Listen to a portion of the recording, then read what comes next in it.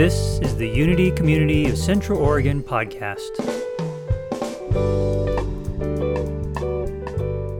So I have to say, I am beginning to feel like every time when I sign up for one of these Sunday talks, it's become hazardous to my face. So if you remember a while back, I came in all puffed up because my bees got me the day before. Well, doggone it, yesterday morning, my morning ritual at my little home is kind of like feeding Noah's Ark. I get up, I go out, I put bird seed in the seed, put some peanuts out, and then I put 2 different corn cobs on these little stakes for the jays and the squirrels. And they've just been like piranha lately going through that corn. And also the cobs I had were big, so I've been breaking them in half, right? Well, yesterday morning, I'm wrestling with this corn cob and it won't break. And so I put it over the rim of the small garbage can that I keep the peanuts in. And right behind that is a shelf with a big terracotta pot on it. And this was so stupid. I'm pushing down with all my might. And when it broke, I went, and my eye just went bam on the terracotta. So if you were to really notice, this eye is puffed and black. I was like, Dad, gummit again, right before a talk. And I called John this morning. He actually called me, my partner, just wishing me luck for the talk. And I told him what happened. I explained it, and I said, "Darling, it looks like you punched me." And he, super gentle, nonviolent John, in this moment of macho, says, "Sil, if I'd have punched you, you wouldn't be going to Unity right now." So I got a kick out of that. I think the next time I'm signed up for one of these, the day before, I'm going to lock myself in my house. I'm not going to handle any sharp objects. I'm going to wear a little helmet. Protective goggles. Okay. In this setting, there were about 15 people seated together in a circle on the floor. It was in Seattle. And it was in like the top loft of an apartment complex, but it was a smallish room and it had no furniture. It was very dimly lit, and sage was burning from a bowl or a shell in the center of this circle of people. And it was already starting to get pretty smoky in there. And there was a very faint drumming that was coming, and it was coming from a Native American man who was kind of the center point of this circle. And as we sat, the drumming intensified, and you could really begin to feel it in your body. And the only other sound was every once in a while a woman would kind of crawl forward, actually, and fan the sage with a fan made of a bird's wing to get the smoke really going. And it was a meditation circle. And we got deeper and quieter, and the drumming became the center point for sure of awareness. And at one point, I lost track of the boundaries around my physical body. I expanded into vastness and into oneness. It felt as though I could sense being an integral part of the web of all creation and all life. It was actually my very first conscious, I now know it to be mystical experience. And it was so powerful and compelling for me. Now, that feeling felt very much home to me. But I was a long way from the religious background that I had been brought up with. And this is what Naomi and I share. We both come from pretty heavy-handed, I've told some of you some of the story, but very heavy-handed, fundamentalist, fear-based version of Christianity, because not all Christianity is that way, but mine was. And I left that version of Christianity pretty angry and pretty messed up teenager. Really struggled for a couple of years, but pretty soon I've always been a spiritual seeker, even when I was rebelling against the whole thing. And I wound up on a quest for authentic spirituality. And today is going to be a little different kind of a talk from what I've done in the past, and I probably will leave you with more questions than answers, but I hope that there will be at least nuggets for each of you, because I think we're all on a quest for authentic spirituality. And I have learned, when I left that one pathway, I really began to experiment. I have studied and experimented with goddess religion and Wiccan and all kinds of Native American stuff and Buddhism and Hindu a little bit, and really just was hungry for it all. What I have come to be so fascinated with are not so much the differences, but the threads of truth that thread through almost every spiritual pathway. The doorway into the spirit realms that resonates most strongly with me is an eclectic blend of a more indigenous approach, a more indigenous way of thinking about spirituality. And before I go on with the rest of my talk, in honor of this, and thank you for reading the Our Mother prayer, I want to do a land acknowledgement.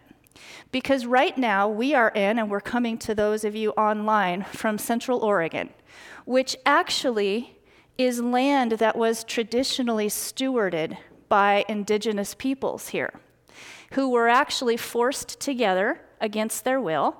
Several different tribes with different cultures were forced together into what is now the Warm Springs tribe, and they had to learn how to adapt and integrate. And so I want to acknowledge this place. I want to acknowledge the indigenous people that came before us, the land itself, and I want to affirm that in unity, we all come together with healing of past trauma and current trauma and healing of the land together. Now, some of the key concepts from a more indigenous approach to spirituality that resonate with me is a sense of interconnectedness, not being separate from everything else. I loved your prayer when you brought the awareness of the animals on this property. You know, a sense of not only are we interconnected, we're interdependent. We need each other, both other human beings as well as other species. All things are seen to be alive, from humans to dogs to trees to rocks. There is life in everything, and all beings are said to be sentient. They've got wisdom too. We're all here to teach and to learn from one another. That right there, for me, moving through the world with that sense, it adds so much richness and magic and potential to every encounter I have. I just encourage you to try it, even if you're like, I don't know if this rock is listening to me. What do you got to lose, right? What do you got to lose? You don't have to do it when anybody's looking, you know? Another of the practices that I love that's very common in a more indigenous approach to worship, to spirituality, is honoring of the seasons as they come, what I call the turning of the wheel. Now, in my house, I have a little altar. It's a little half table that's pushed up against a wall, and on the left side, left to me, I have it set just a simple candle to the feminine, and the right is to the masculine, and then I have the 4 elements, earth, air, fire, water, and when each solstice or equinox comes around, I change out the altar just a little bit, and I honor that season. I like that for the remembering of our earth connection, but I also love it because it's a way of remembering the seasons that we go through in our own life and in our own evolution, and even in the seasons we go through in relationship, the seasons we go through in projects. Now, I'm going to talk as we go through this a little bit about, I'm going to highlight and contrast some of the difference between indigenous mind and Western mind. That's the culture that we're primarily immersed in. And I want to say right up, I'm not going to romanticize, and I'm also not going to criticize. I don't think there's good or bad or anything else. This is just about awareness. and thinking about things a little different and maybe becoming a little more aware of the lens that we are applying to things. Now, the Western cultural mindset that is the backdrop that we're mostly swimming through, it's really based a lot on individualism. There's the rugged individualist myth of America for sure. Competition as good, competition, competitive markets, competition, survival of the fittest, that's very much a part of this cultural norm. Dominion, it's about having power, gaining power. It's pretty hierarchical. We tend to have really hierarchical governance structures and ways of managing ourselves. And in Western tradition, the initiation myth is usually the hero's journey. And it's often portrayed as this quest to overcome an enemy, which very often is nature or the elements or something like that. It's kind of the hero's journey quest. In contrast to that, a more indigenous view would be that, again, as I mentioned earlier, all life is interconnected and interdependent. We don't follow necessarily the rugged individualist mindset quite as much. And it's much more mystical, which means all mystical means is that it's about having a direct experience yourself with your Creator, with your God, whatever you call it. You don't need a priest, you don't need a minister, you don't need anyone to tell you how to reach your spiritual evolution. The indigenous approach tends to be more about you got to get out there and find it for yourself. You got to experience that directly. And it also, this will resonate with Unity and New Thought, it also very much holds that our focused, concentrated thought is what our whole reality comes through. It's they often talk about the dreaming. We're dreaming our lives into being by what we are holding in our mind. That's very aligned with Unity. And in fact, I would note that Charles Fillmore, one of our Unity founders, actually spent time as a young person living with Native Americans and commented on that a lot about how it shaped his view and his own direct experience of source and of oneness. Now, recently, I have been really studying a more Polynesian or Hawaiian version of shamanism. And I'm so glad the Kubotas are back and are here, because I told Kevin, if I get anything wrong, let me know. But I have been really, really lucky that starting about 6 years ago, I started studying A Course in Miracles with 3 other women friends. Talk about Claire's point about girlfriends. And I only knew one of them through environmental work before. The other 2, we were total strangers to each other.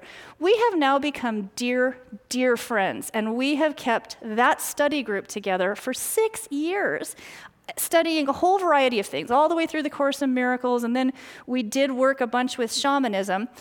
We now just call ourselves the Coven. And in fact, we now call ourselves the Coven of Lovelies. Why not? Why not, right? Why not? Who's going to say we can't? And so we're right now working with this book that I want to share some wisdom from today. It's called The Bowl of Light.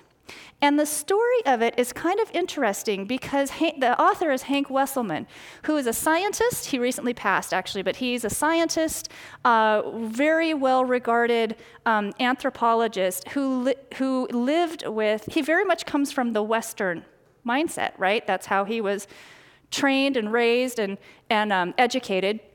But he wound up doing a whole bunch of work living with indigenous people in Africa and elsewhere, and he began to have a shift in his way of thinking and had kind of a significant period of cognitive dissonance when his scientific mind was making him go, wow, I don't know about this, but he's also having visions and powerful insights that he could not deny were real.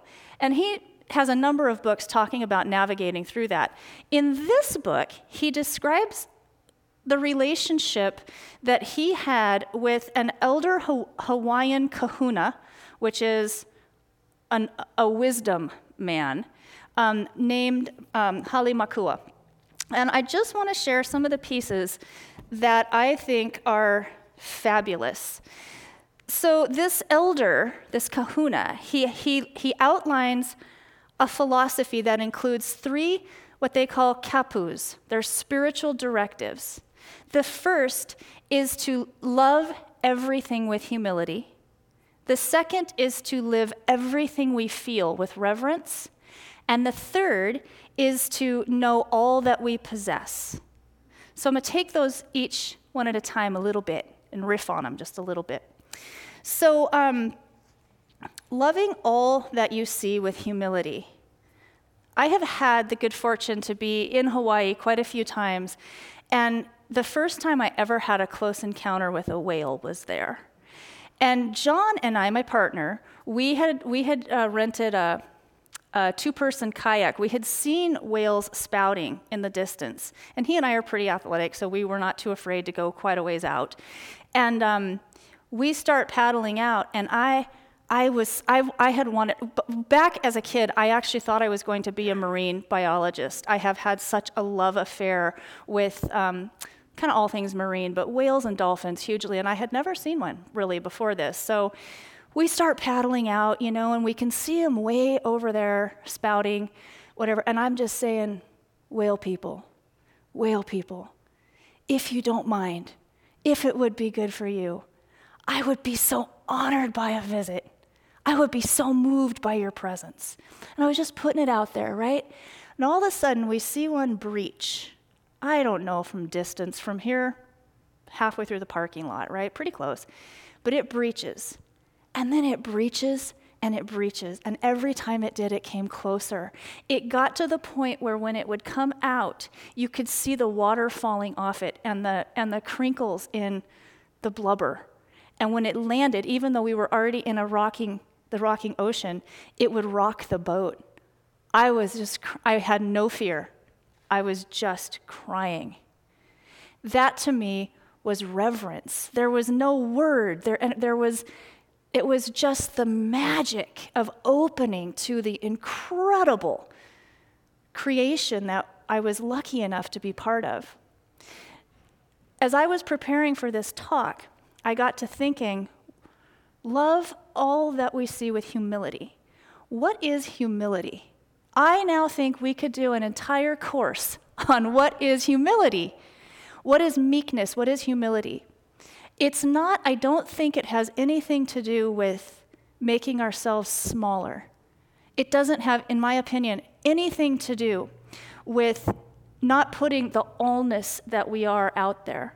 A Course in Miracles has a really interesting teaching that it took me a while to really get my mind around it and let go of my old baggage. But it says it is not arrogant for us to know that we are all this, to know our grandeur. It is not arrogant for us to say, yes, I am fabulous and powerful and awesome. It's actually arrogant to believe anything else. Because when we believe something else, we're believing that our version of reality is more accurate than God's version of reality. Humility, to me, I believe, is actually the magic of being able to say, there is so much more going on here than what I'm really aware of. There is so much more in that spider right there than what I can even comprehend. And isn't that awesome? It's radical humility. It's not about making ourselves smaller. The second is live all that you feel with reverence. And this elder kahuna said that this is actually the foundation stone of indigenous mind. Live all that we feel with reverence. It seems pretty easy to me to get my mind and my feelings around the good stuff, right? When I'm feeling the good stuff, I'm revering that good stuff. I'm liking that. But when you go a little deeper, don't you think that the appreciation of our joyful moments are made more poignant when we can remember some that weren't quite so joyful? I'm not a person who believes that we have to have a bunch of suffering in order to grow spiritually. I think that's a story we can get into telling ourselves. I don't think that has to happen. But I do think that when we are going through the hard stuff and we can revere it, it enriches our life and it does propel us forward. So, feeling everything that we feel with a reverence for it. I also would note here, when you're raised in the kind of background that Naomi and I were raised in, you're often told it's very important to worship God, right? It's supposed to worship God, and there are many ways to do that, and boy, if you're not doing that, you're on the highway to hell. Literally, for those of us who were there. I actually believe once we get more into an awareness that, like Unity's principle, God is everywhere, in everything, and present. I now feel when I just have my breath catch at the beauty of our mountains and notice, I'm worshiping God. I'm worshiping creation every time I have reverence for any aspect. I'm worshiping God when I'm appreciating Rochelle, right? So, reverence. And then the third, final, is knowing all that we possess with discipline. I had to think a little harder about that one. Knowing all that we possess. At my level, my evolving level of understanding where I am right now, subject to change this afternoon, what I believe this is saying is that it is related to that piece I was saying about humility. Knowing all that we possess, stepping into our power, right? And having the discipline to notice when we're choosing something else for ourselves, to notice when we're not recognizing a powerful aspect that we do possess, when we're not actually claiming our full divine inheritance. The other aspect of this one is knowing what possesses us, right? I heard some ums. We all know what that means. The stuff we do, we know we couldn't. The stuff we do, we know we could be doing better, right? Just being aware of that. I think it's important not to beat up, but there is a discipline. There is a discipline that comes with really advancing on a spiritual path, and sometimes it is not possessing so many things that keep us back. Again, for those of you who don't know, A Course in Miracles, this was really a trip for me to start working with A Course in Miracles because of my past. It is alleged to be Jesus channeling through this woman who was a psychiatrist and an atheist. It's very interesting. There's more to that story, not for today. But it was hard for me because I hadn't had a relationship with this Jesus thing in a long time because of what I had come through.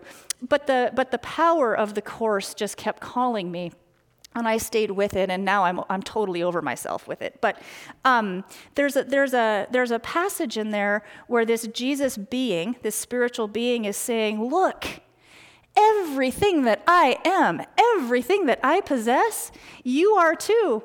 It's just I don't have anything else. Meaning this entity had been able to drop the unuseful aspects of ego and of limited thinking and of the stuff that in our human selves holds us back. And I also want to put one more piece about this concept of possessions. In some of my Unity studies, I've worked with, prosperity is a part of, I'm on the ministerial path, and prosperity is a part of the program there. It's a fundamental piece of our Unity and New Thought philosophy.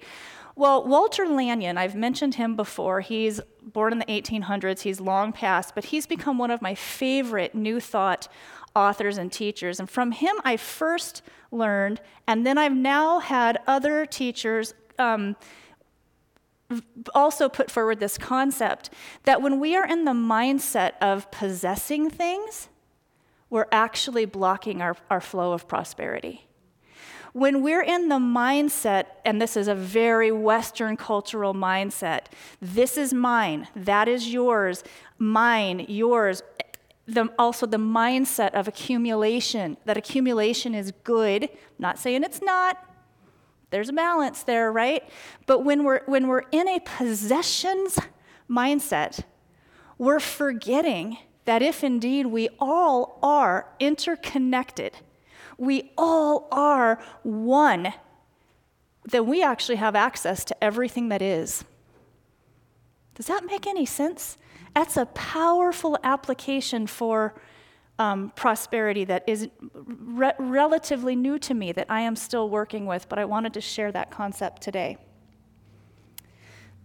To make this point, shout out to our Andy Cardwell, who is stepping up as our community engager in the things that we're doing with the social and environmental outreach work that we're doing. And she let us know that the Shepherd's House this last Saturday they were doing a clothing drive. Many of you probably saw the notice of that, to get warm stuff for people who were experiencing houselessness. And you all know this feeling. I don't keep a lot of stuff because I have a small house, but I had several things in my closet, socks in the drawer, that I liked, but I haven't worn them in God knows how long. So I pulled those out and I dropped them off. I gave those possessions away, and I guarantee that I got more joy out of that 5 minutes of handing those possessions over than I would have had keeping those possessions in my possession in my closet not being used. It's just a concept of flow, and I know it's not new to many of you. One of the things that I so love about unity is that it is not a dogma. It's a mindset. It's a powerful, intentional, positive mindset. That's been incredibly healing to me. And our Unity New Thought movement itself is ever evolving. In the Bowl of Light book, this elder says, spirituality is not a noun. It's a verb. It's a process. It's ever evolving, as is our movement. And each of you here and each of you listening, you're part of this ever evolving unity movement. So I, again, just hope that this little talk today lands some nuggets with some of you. And in closing, I want to share something else. And I was really thinking of the Kubotas when I learned this recently. In Hawaii, you say aloha as a hello, and you say aloha as a goodbye, right? The word aloha is very interesting because alo means face to face, and ha means divinity. Aloha, hello, I am face to face with divinity. Aloha, goodbye, I'm seeing the divinity in you as we're parting. So with that, I just want to say to you all, aloha.